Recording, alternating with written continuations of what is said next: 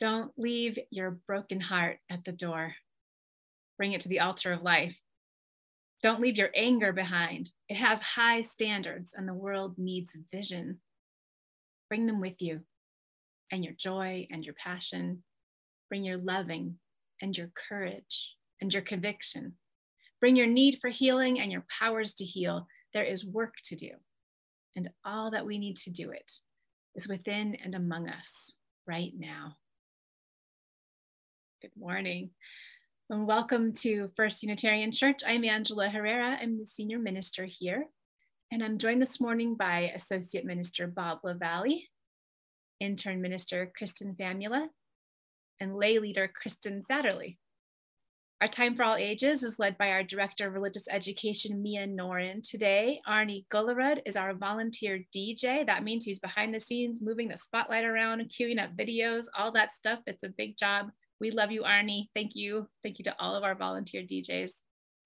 And Michaela and Cheryl round out the team as our ushers. We welcome all of you. We're so glad to be with you this morning. And if you are a new visitor, we especially welcome you, and we invite you, if you feel comfortable, to put your name and location in the chat so that we can greet you personally. Now, there is a lot of cool stuff going on at First Unitarian. We are in full swing with fall right now. We have some invitations and some announcements to share with you this morning. And we're starting with an invitation to a special ritual happening this month. Sarah Wofford is going to tell you about it. She is a leader in our congregation's pagan group, and you might remember that she shared the pulpit with me a few weeks ago. Sarah? Thank you. Last Sunday, I sat in the back of the sanctuary next to the memorial flower altar. Do we have a picture of that, Arnie? Thank you. Here it is. A little over a year ago, our church's pagan group, Coyote Willow Cups, created and dedicated this altar for use by the church to give us a way to commemorate all our loved ones who had died from any cause during the pandemic. While sitting next to this flower altar last week, I tried to count petals. I'm not sure exactly how many there are, but there are at least 120. 120 names, each one someone who was known and loved by someone in this congregation. So many lives and stories ended in so brief a time. Individually, we may not have felt it so keenly, but taken together, it is a heavy burden carried collectively by the people of this church. We want to take time to honor that loss and grief together.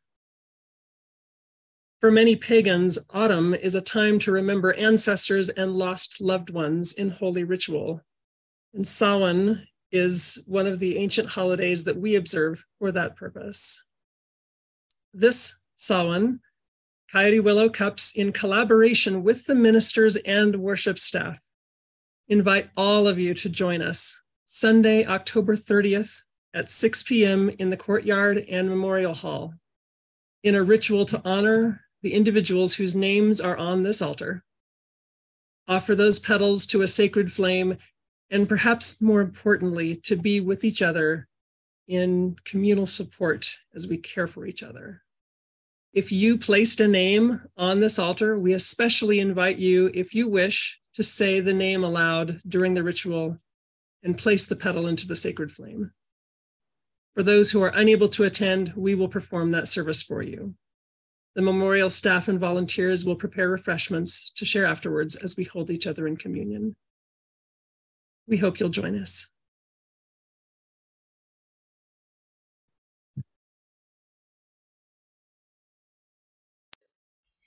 Good morning, friends. An in-person all-church Halloween party is being planned for Saturday, October 29th at 6 p.m. in the social hall. We hope to have food, dancing, karaoke, a family-friendly costume contest, games for all ages, and a haunted forest walk in the wildlife habitat. Are you a DJ, a cook, a set decorator, an artist? Maybe you just love Halloween and want to help us bring the spirit of the season to the church. You are invited to a planning meeting at 12:30 today in the social hall. First Unitarian is also excited to host Sol y Canto in concert on Saturday, October 22nd. Sol y Canto is a pan-Latin musical duo featuring Brian and Rosie Amador. Brian has New Mexican roots, and Rosie hails from Argentina. Their original songs are distinguished by poetic, often quirky lyrics set in a framework of varied musical styles with surprising twists. They can make you dance, laugh, cry, and sigh all in one concert. Tickets are available on the church website. Check our Facebook event for more information. And, as many folks know, First Unitarian has applied to the city to be part of its Safe Outdoor Spaces program. Specifically, we would create a safe space for 10 cars to park overnight for people facing homelessness who must sleep in their cars. The application is still awaiting approval, and even if it is approved, there are still other pieces that must be in place before it could open. The program includes security and pre-screening of participants. We've let the Neighborhood Association know about our application, and we'll keep you posted on our progress. If you have questions, feel free to reach out to Reverend Bob. Now, our wonderful Michaela Runs-Whitmore will share a few words. So last Sunday, our family dropped my daughter Umea off at church to go on a youth overnight trip to Las Cruces to attend a pride parade with another UU church. This may not sound like a big deal to you, but it was. Umea has been struggling lately. What with COVID and turning 13, everything she knew about herself and the world has turned upside down and inside out. She's turned to kids here at church who bonded over OWL last spring. OWL stands for Our Whole Lives. It's the UU curriculum for sex education for 2nd and 3rd grade, and then 4th and 5th grade, and then again at 7th and 8th grade.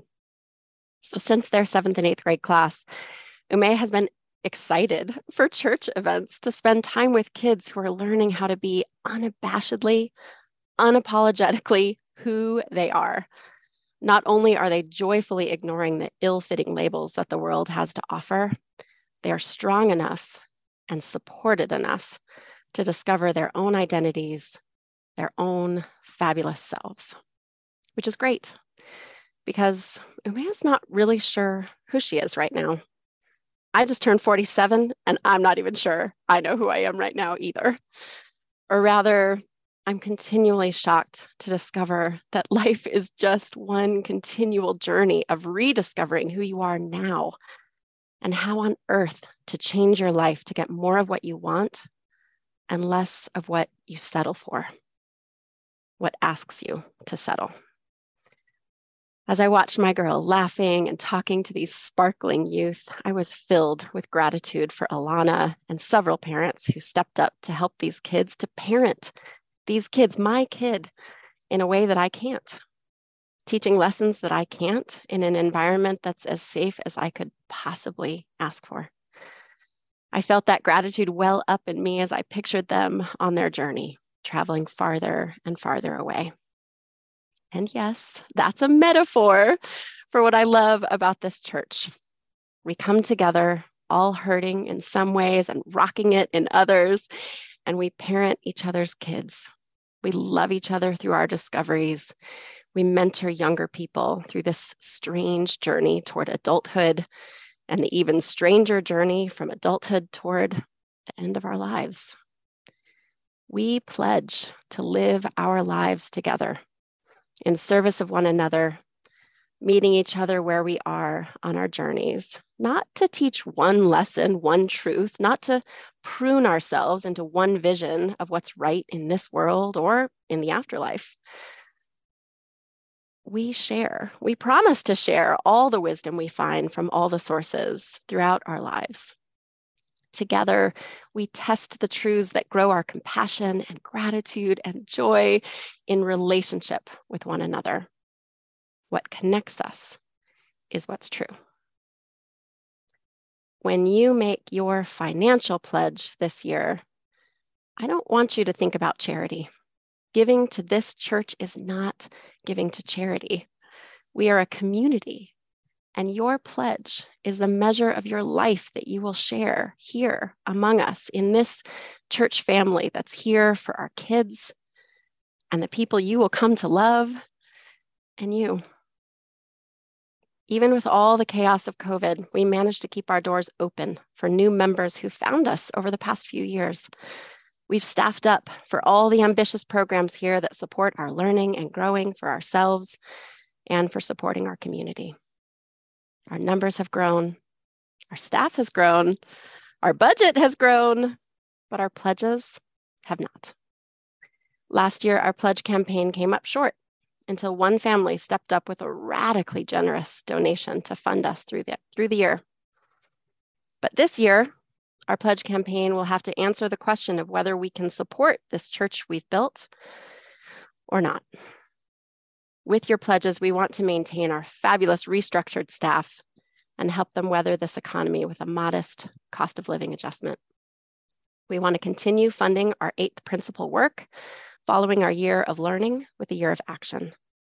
We're hoping your pledges will fund a campus master plan to figure out how we'll fully incorporate the ARC building and maybe our new safe outdoor space, and how we can phase out the Arnold Wesson building and make all the other improvements we'll need in our church buildings and our campus over time. There's a lot to do and a lot to maintain. I know budgets are tight and many of you give all you can. And trust me, for that, we are so grateful. If you have not pledged before, or if you're still thinking about giving to this church like a charity, I challenge you to think about what this church means to you, to your life, to this community, and ask, what church do you want to create with your pledge? Visit the church's webpage to see suggested pledges. We've got a giving page that shows some suggested pledges to sustain our church or help our church really be transformational in this community. Let's make a church strong enough to stand against the tide of hate we see all around us. We need this church to be a beacon of learning and love for all of us at every stage of our life journeys. Umeå needs it. So do I. So do we all.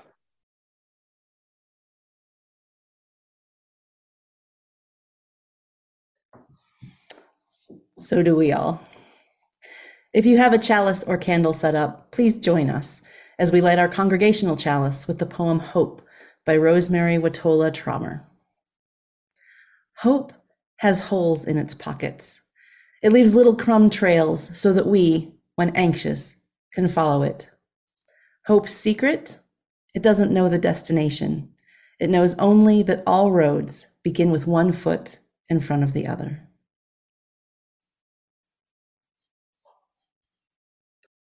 Hi, I'm Isla Rose. Please join me in the children's affirmation. We are Unitarian Universalists. We are people of faith with open minds, loving hearts, and helping hands. Good morning to all of our wonderful Zoom people here at First Unitarian of Albuquerque on this Sunday morning in October. I would like to teach you a song that was written by Paul Vasile, and the words are adapted from Saint Teresa of Calcutta. It's called I Can Do Small Things. I'll sing it once through, then I will line it out so you can sing along on Zoom, and then I'll sing it through again so you can sing the whole thing together. So we'll do it at least 3 times, maybe 4. Here's I Can Do Small Things. I may never do great things that can move earth and heaven above, but I can do small, small things and do them with great love, and do them with great love. That's the whole song. Here's one line at a time. I may never do great things. I may never do great things that can move earth and heaven above. That can move earth and heaven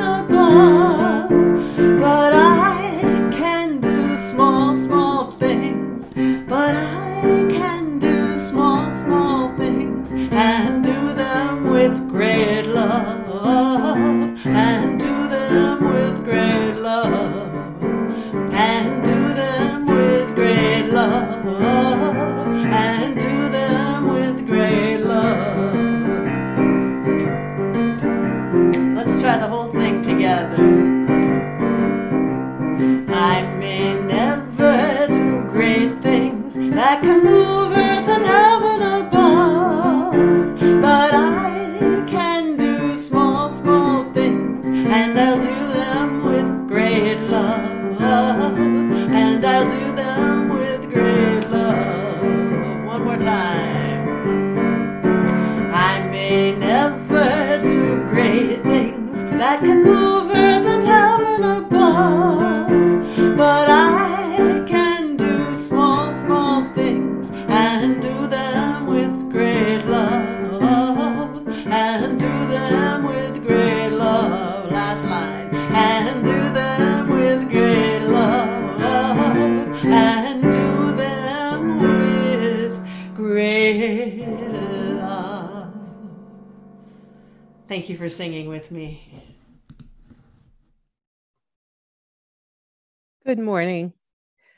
Have you ever had a day when just absolutely nothing seemed to go right?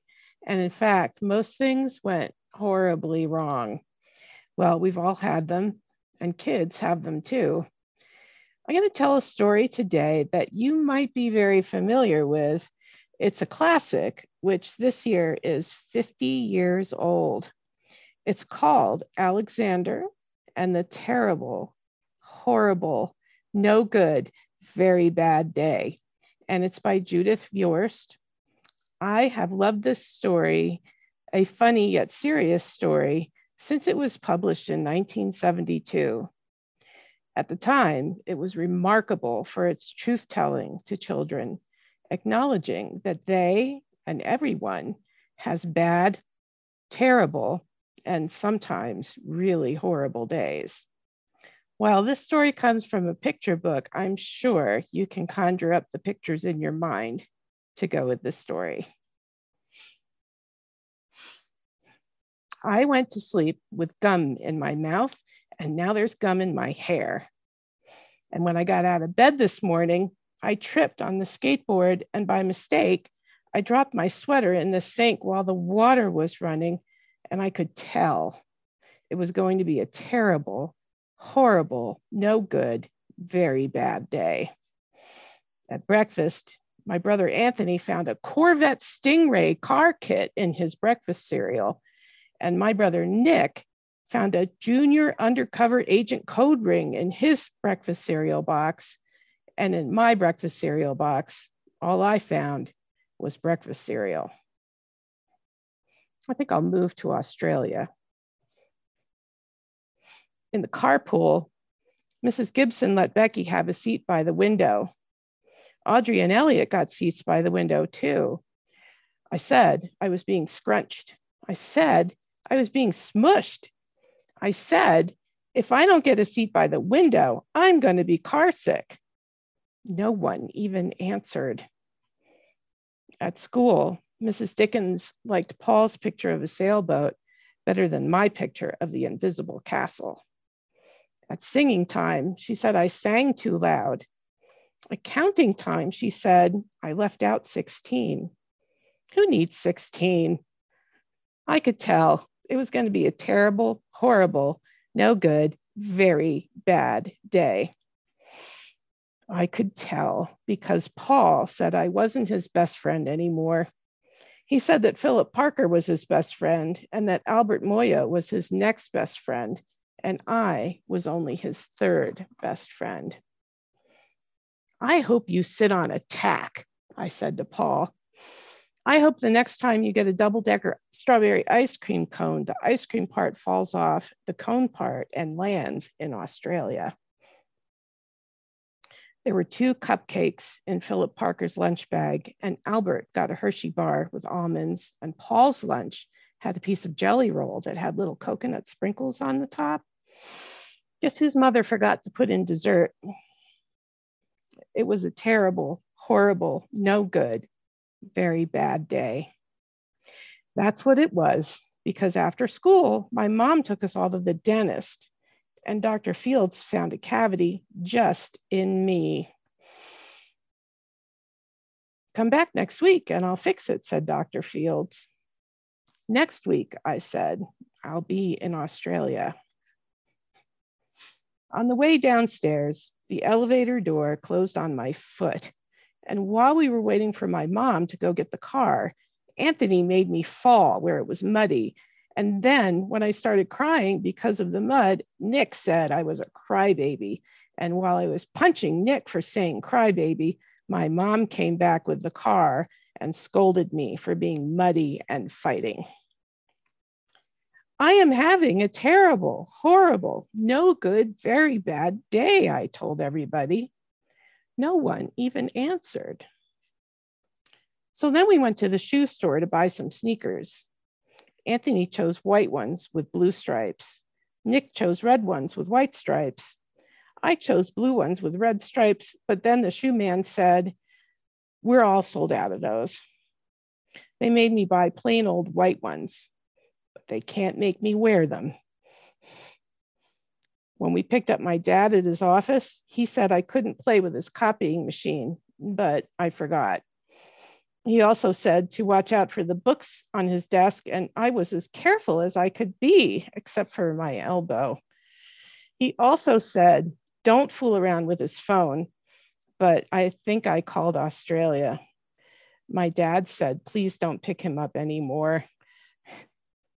It was a terrible, horrible, no good, very bad day. There were lima beans with dinner, and I hate lima beans. There was kissing on TV, and I hate kissing. My bath was too hot. I got soap in my eyes. My marble went down the drain, and I had to wear my railroad train pajamas. I hate my railroad train pajamas. When I went to bed, Nick took back the pillow he said I could keep, and my Mickey Mouse nightlight burned out, and I bit my tongue. The cat wants to sleep with Anthony, not with me. It has been a terrible, horrible, no good, very bad day. My mom says, some days are just like that.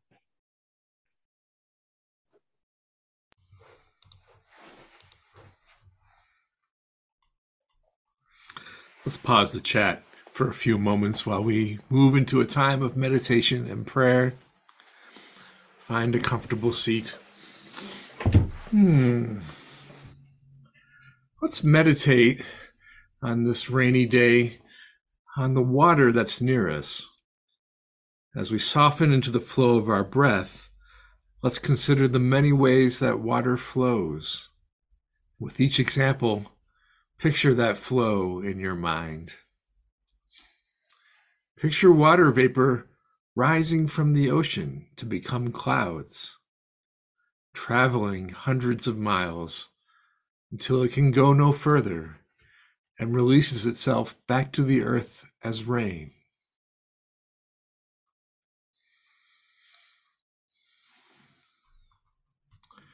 Picture the Rio Grande starting in the Rockies in Colorado and flowing south through New Mexico, becoming the border between two countries, drying up and filling again as the seasons turn, irrigating crops, providing a home to so many kinds of creatures, sating the thirst of people, and eventually arriving at the sea.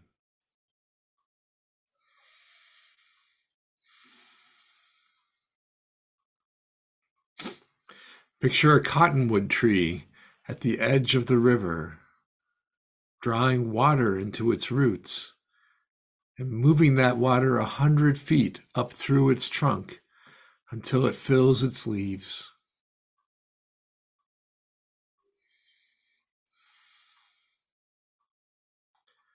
Picture going to your sink and turning on the faucet. Water flows from your tap. Perhaps you fill a glass to drink. Perhaps you wash your hands. The water flows for you.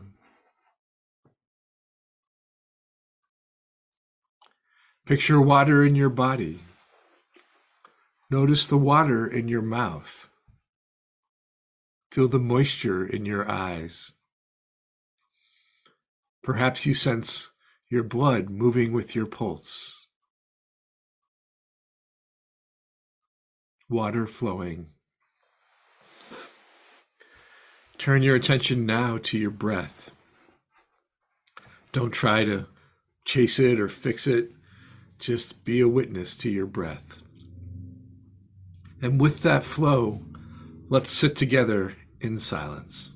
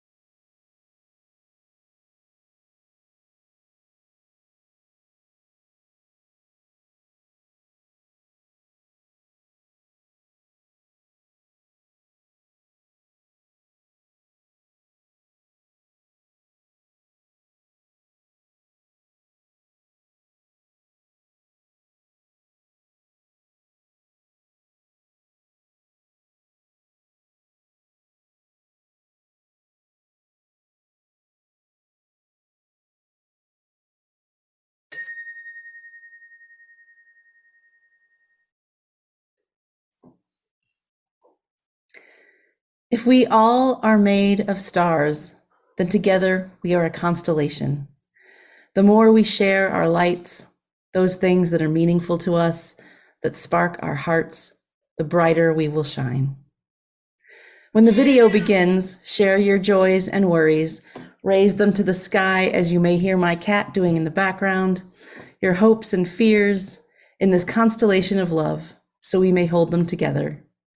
If you're not able to write them in the chat bar today, or if they are too tender to share widely, we'd still love to hear from you. Send an email to caring@uuabq.org at any time. Now let us share what is on our hearts.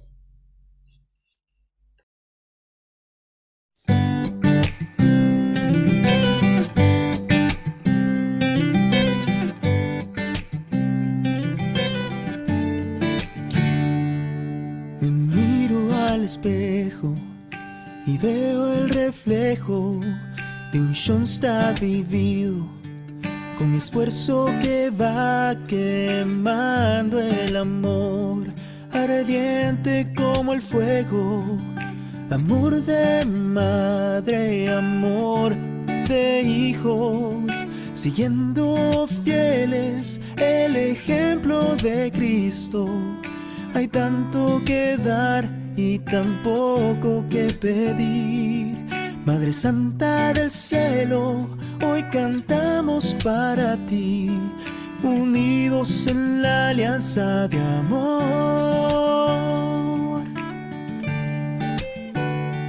Vamos construyendo sueños, juntos en la misión, tú y yo por ellos. Toma mi vida, afianza mi voluntad, Ayúdanos siempre a amar la verdad y así lograr la santidad.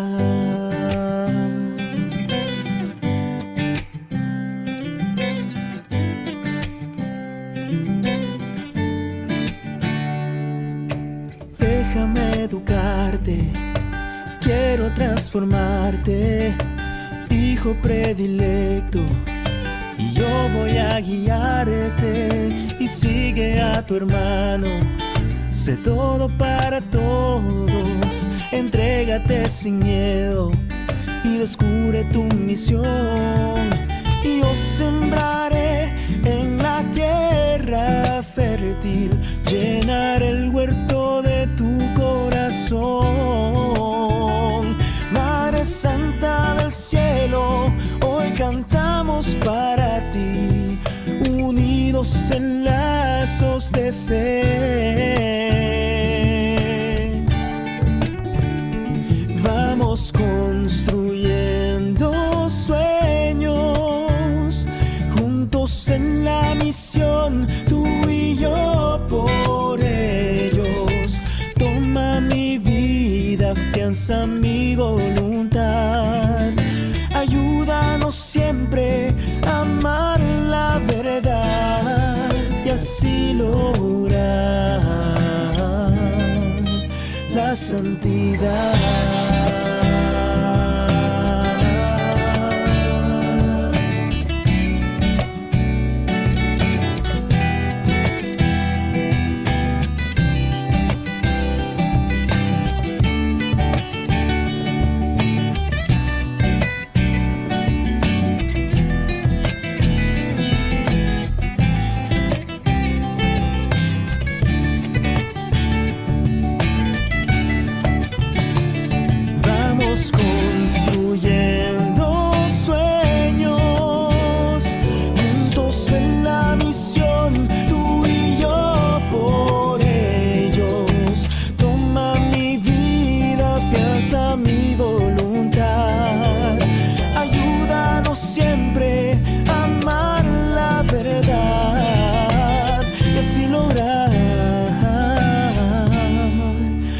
Santidad.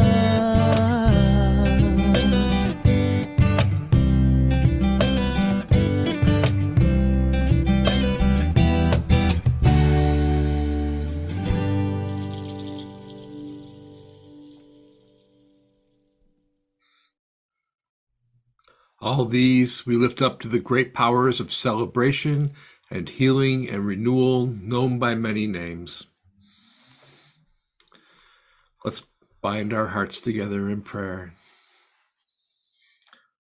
We mourn with Pamela Livingston, who is grieving the loss of her sister-in-law, Martha Mims Dowling. May her memories of Martha be a blessing, and may light perpetual shine upon Martha.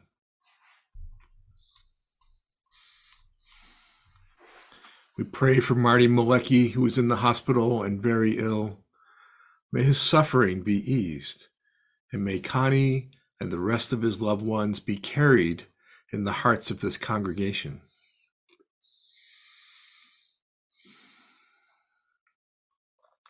We lift up John Ellig, who has entered hospice. May he and his loved ones feel the care of this congregation as he enters this sacred time.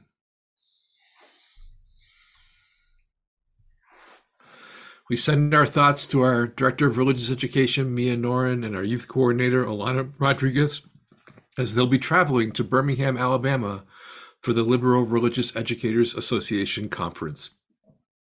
May their travels be safe, and may their time in Birmingham be enlightening. We give thanks for all those who participated in yesterday's Peaceful Dialogue workshop organized by our Healthy Communities Committee. May we as a congregation strive to listen more than we speak and stay willing to be surprised by what we hear. We celebrate our Unitarian Universalist commitment to a more just and caring world. May our example show that a progressive religion is alive and well, and may it be a welcoming beacon to all. We pray for all of us who struggle with anxiety and depression and anger and so many other reactions to an overwhelming world. May we move as one from desolation to resilience. May we see what is still joyful and beautiful. May we know that there is light in the darkness. May we be safe. May we be happy. May we be healthy. May we be peaceful. Yes, peace be with you.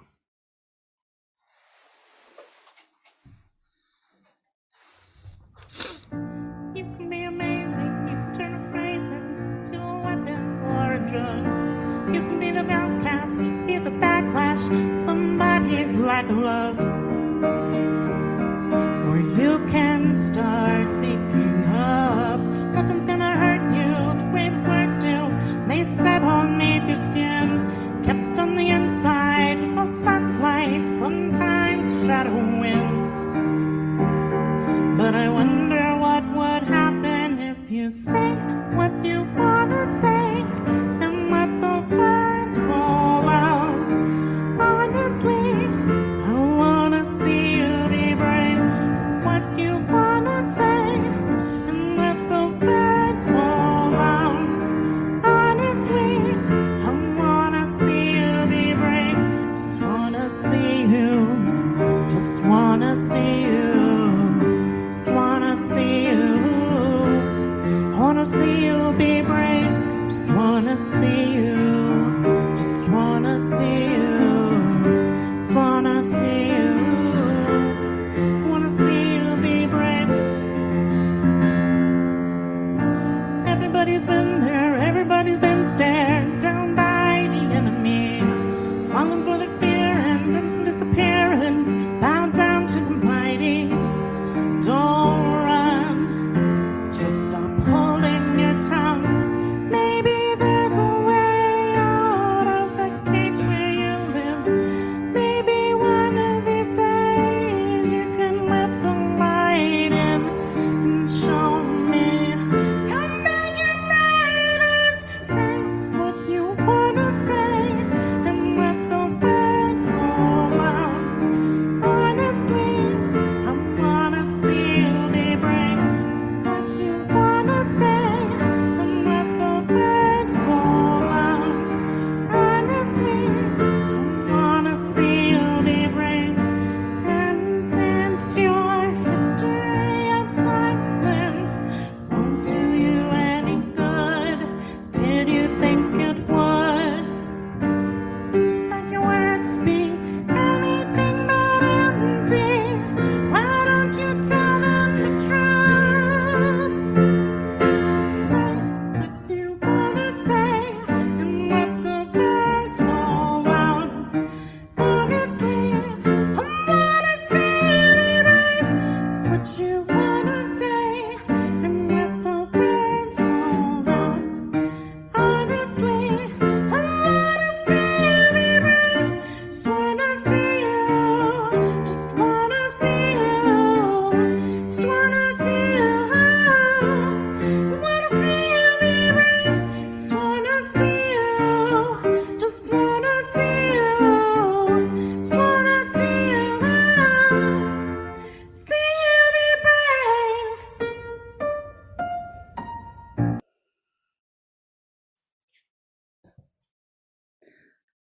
Our reading this morning is Psalm 139, verses 7 to 12 in the Hebrew Scriptures. Where can I go from your spirit? Where can I flee from your presence? If I go up to the heavens, you are there. If I make my bed in the depths, you are there. If I rise on the wings of the dawn, if I settle on the far side of the sea, even there your hand will guide me, your right hand will hold me fast. If I say, surely the darkness will cover me and the light become night around me, Even the darkness will not be dark to you. The night will shine like the day, for darkness is as light to you.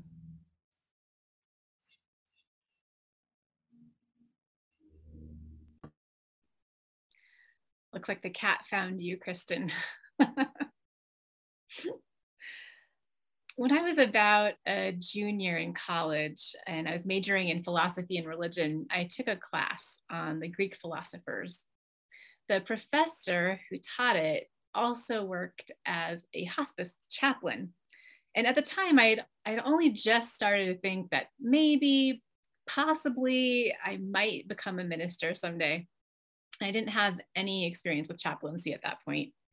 So when I learned that my professor worked with people at the end of life, I said, wow, it must be really intense to work with people who are dying. And he said, dying? The way I see it, they're still living. People are living all the way up to the end of their life. That was a good reframe, right? Life might be temporary for all of us, and some of us might have the sense that our timeline is shorter than others. But we also have the present moment. We've got now. And whatever we think might happen tomorrow, today is really valuable. Today is for living. That life-death thing is this tension that we have to deal with right from the start, right? Like right from that mysterious moment when you could say that we begin to exist in the person sense. Right from that moment, life is just risky. Right from the get-go, there's just a million things that could go wrong. For the most part, we're pretty much able to live with that, like really live in spite of that, live right along with it. We have to be able to do that in order to enjoy life after all. So we each develop a certain level of risk tolerance. And most of that is pretty subconscious. Like you probably have not thought this morning that an asteroid could strike you at any moment, or you could accidentally ingest poison in your breakfast oats or fall into a sinkhole. I mean, you hadn't thought of it until just now, right? Sorry, freak accidents can happen. But if we were to worry all the time about all the bad things that could happen, we would totally miss out on the present moment. And like now I can hear the voice of my own therapist speaking. I was feeling really anxious a while back and I was starting to list all of the things that could go wrong that I would really hate, none of which I actually have any ability to control. And she said, what if it turns out great? Which was just like a really helpful line. What if it turns out great? When we are living well, we're aware of the risks. We definitely make some choices to help keep ourselves within our level of risk tolerance, but we don't really spend too much of our precious lives in a state of fear. But when things do go wrong and we experience something traumatic, that can shift the way we perceive things for a while. What do I mean by traumatic? That word has a lot of miles on it. It gets tossed around a lot. And there are a lot of definitions of trauma out there. The American Psychiatric Association defines a traumatic stressor as any event or events that may cause or threaten death, serious injury, or sexual violence to an individual, close family member, or friend. So anything that might cause or threaten death, injury, or sexual violence to the self or a family member or a close friend. Other definitions include that something becomes traumatic when it overwhelms your ability to cope or it causes feelings of helplessness. Some definitions draw a distinction between trauma with a big T and trauma with a little t. Trauma with a big T being those physical or life-threatening kind, and then little t trauma being those things that cause us distress, but which don't involve violence or disaster.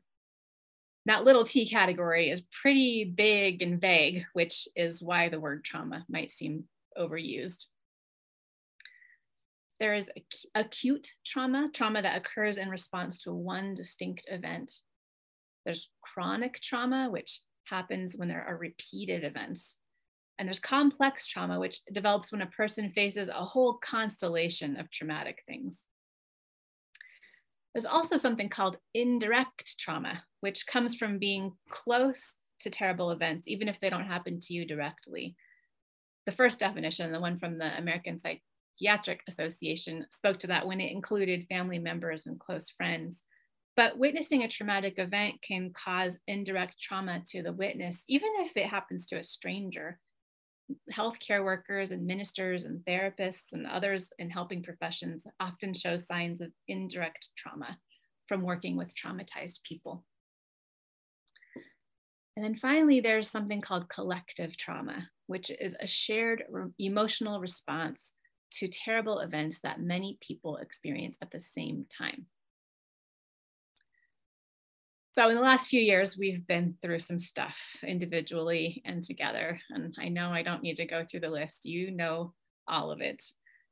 And things kept happening in our individual lives as well, probably. You know, for a lot of us, sometimes those things were traumatic things. Life kept marching along, even though there were big things happening all around us.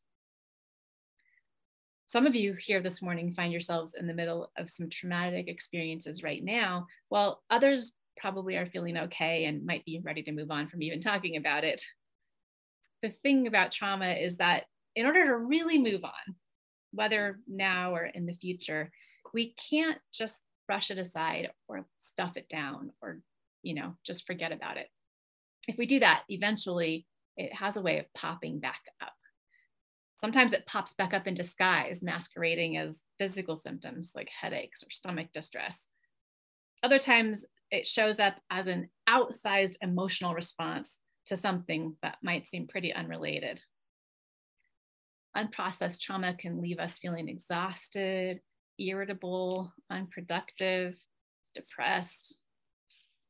So if that describes you lately, the sermon is for you. And if you're feeling great, good for you. This stuff is also for you because it'll help you understand others in your life and possibly come in handy for your own self later on. By understanding how it works in us, how trauma works in us, we can take an active role in healing and even in helping others as well.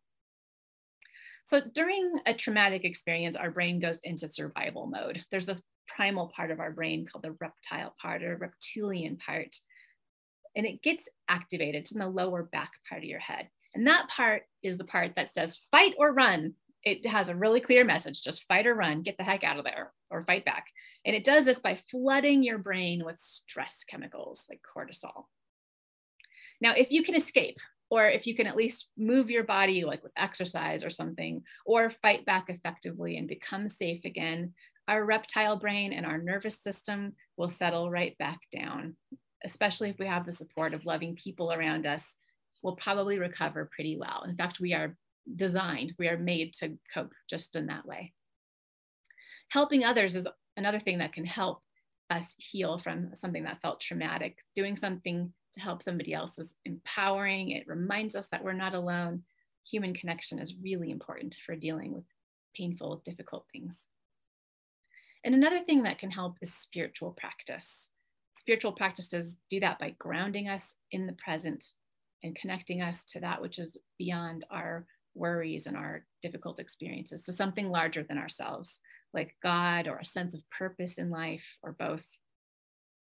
And most of the time, these things are enough. Escape or fight, get some reassurance, help someone else, get recentered, good to go.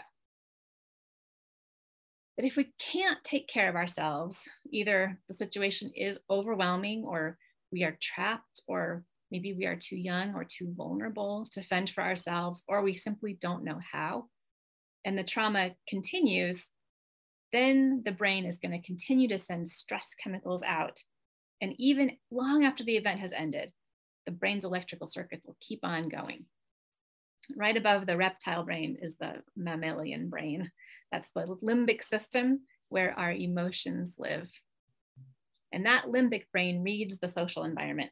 It notices what's pleasurable or scary. It perceives danger and it filters out information that feels not important for survival. This part of the brain is developed through experience.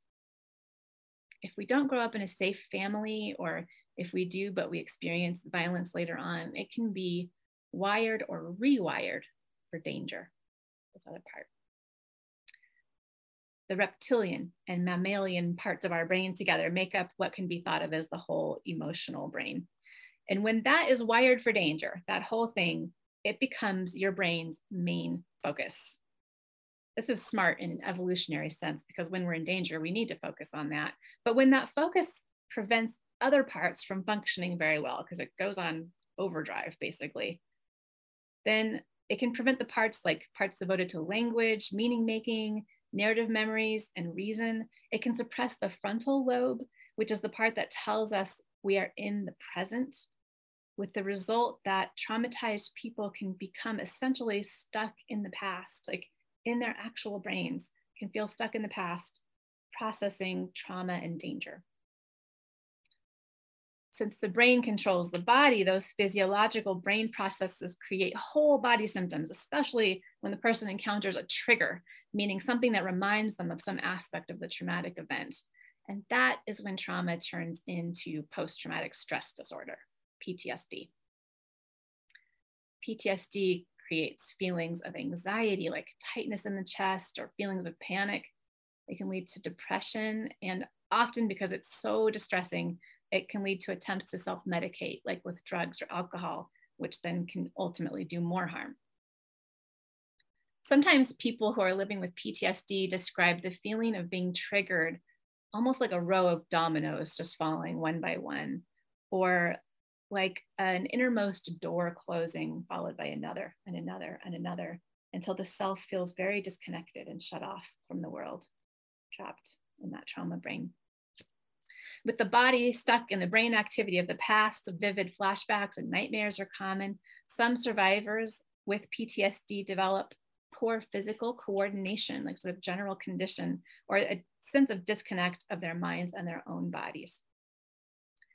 Another sign of PTSD is feeling frozen in the face of new danger. The brain learned the first time there was no escape. It can make you feel like you don't have control of your brain or body. So then what? How do we heal? And when it feels like nothing will help, where do we find our courage? Well, I think the first source of courage is wisdom. When you know you're experiencing the after effects of trauma, or if you know you have PTSD because you've learned to recognize what that looks like, then you know that you're not broken or messed up or anything like that. And you know that the anxious voice inside is just that, it's an anxious voice. And the anxious voice knows only one script, and that script is doom, right? Doom, nothing will help. That's what that voice says, nothing will help. But you could choose to listen to another voice, and that's the voice of wisdom that says, actually, healing is possible, help is possible. And the voice of wisdom says to the anxious voice, you say nothing will help, but let's just try it. Why not? And then for good measure, the voice of wisdom can kick the anxious voice like over a ledge for a little while. That's where you get your courage, listening to some wisdom. Now you're ready to try out some things that help. One thing to try out that can help is that we have the ability to regulate our own physiology through activities like breathing, like we do in the meditation here every week, and by moving and touching. Activities like yoga and meditation and Tai Chi, those are healing. Movement can help prevent trauma from turning into PTSD too, like I said earlier. And mindful movement helps to heal PTSD if we do find ourselves in that position. Another thing is community. In his wonderful book on PTSD called The Body Keeps the Score, Bessel van der Kolk lifts up how belonging to a caring congregation can help with healing. It really, truly can. And it's a place where we can find the words to express what we are experiencing so that we don't have to face it alone. And a sermon like this is meant to help with that by giving us a framework for understanding our experiences. The healing power of a congregation goes beyond companionship too. It turns out, hear this, that singing in a church choir can help heal the body's relationship with the brain. Van der Kolk calls it an experience of group synchronicity and rhythm, which does help heal PTSD. It's true. We have at least 3 kinds of choirs here at First Unitarian. One of them, the Come As You Are choir, doesn't even require a long-term commitment. They just sing every once in a while. you're invited to give it a try if you'd like. You just talk to Susan Peck to learn more about that.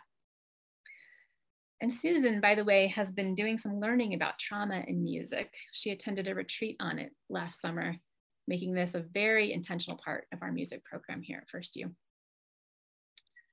Finally, professional therapists have some tools for helping to heal trauma and PTSD. There's been a lot of research on this lately, and I think we can expect a lot more in the not too distant future. And this research is leading to new approaches. So if it's feeling too hard on your own, and even if you've tried therapy before, like if you've had PTSD for a while or trauma for a while, and even though it's hard to find a therapist who is taking new clients and is a good match, it's totally worth giving that another try.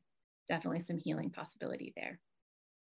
Take some perseverance. Sometimes you've got to get on a wait list to make it work, but you can take the first step. So life entails risks, and sometimes we get hurt, but also life entails love and healing and connection and things that fill us with awe and gratitude. And even when, this is true even when we have known pain, deep pain, and maybe it's true especially when we've known some deep pain. That ever-present reality of connection and healing and awe, that's a source of courage for us. It's why I chose the reading I did today, Psalm number 139 from the Hebrew Scriptures. That was written and passed down by people who knew a lot about trauma and healing. Where can I go from your spirit, the psalmist writes, to their source of hope? Where can I flee from your presence? If I go up to the heavens, you are there. If I make my bed in the depths, you are there. If I rise on the wings of the dawn, if I settle on the far side of the sea, even there you will guide me. You will hold me fast. Even when anxiety or worry overcome us and we lose our sense of it, we're still held by a larger love. So however you find yourself this morning, may that be a source of peace for you. May you find whatever courage you need right now. May it be so.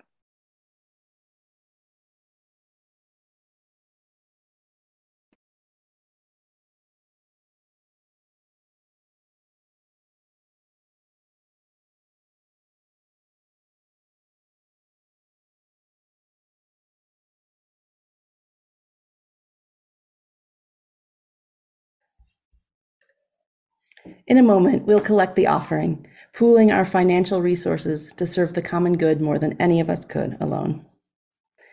Our Change for the Future recipient for September, October, and November is Art Street. Art Street is a community art studio used primarily by people who are unhoused, operated by Albuquerque Healthcare for the Homeless. The Art Street program also provides art therapy groups with a focus on trauma at the Westside Emergency Housing Center. You can give online or mail a check to the church and include Change for the Future on the memo line. Let us now exercise the enduring power of generosity.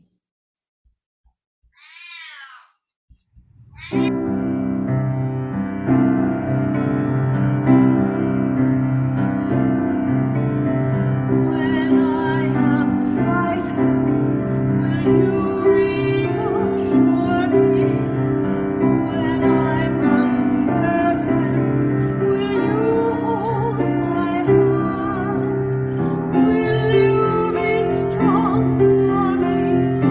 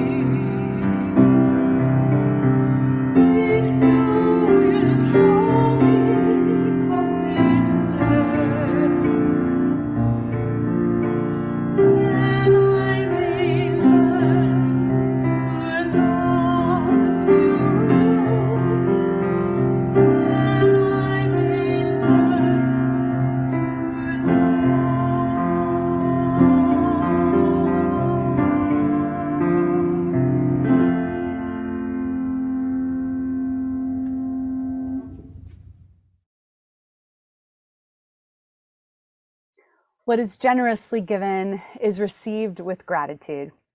Thank you on behalf of First Unitarian, and thank you on behalf of Art Street.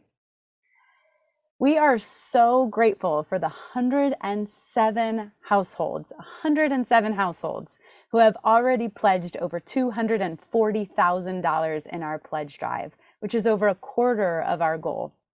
Thank you so much to everyone who has pledged so far. And if you haven't pledged yet, you can find the link on our website.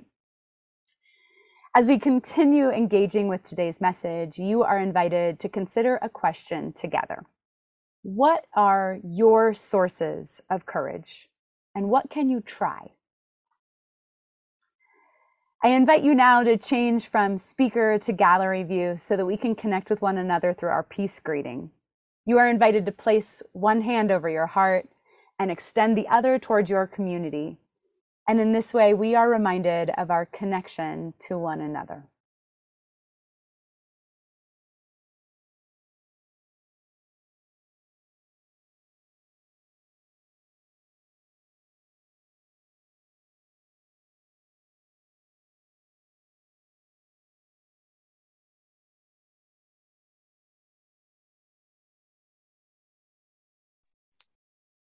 And then when you're ready, go ahead and put your screen back into gallery view. Now we are at the end of the formal time of this service, so let's extinguish our chalice and candles together.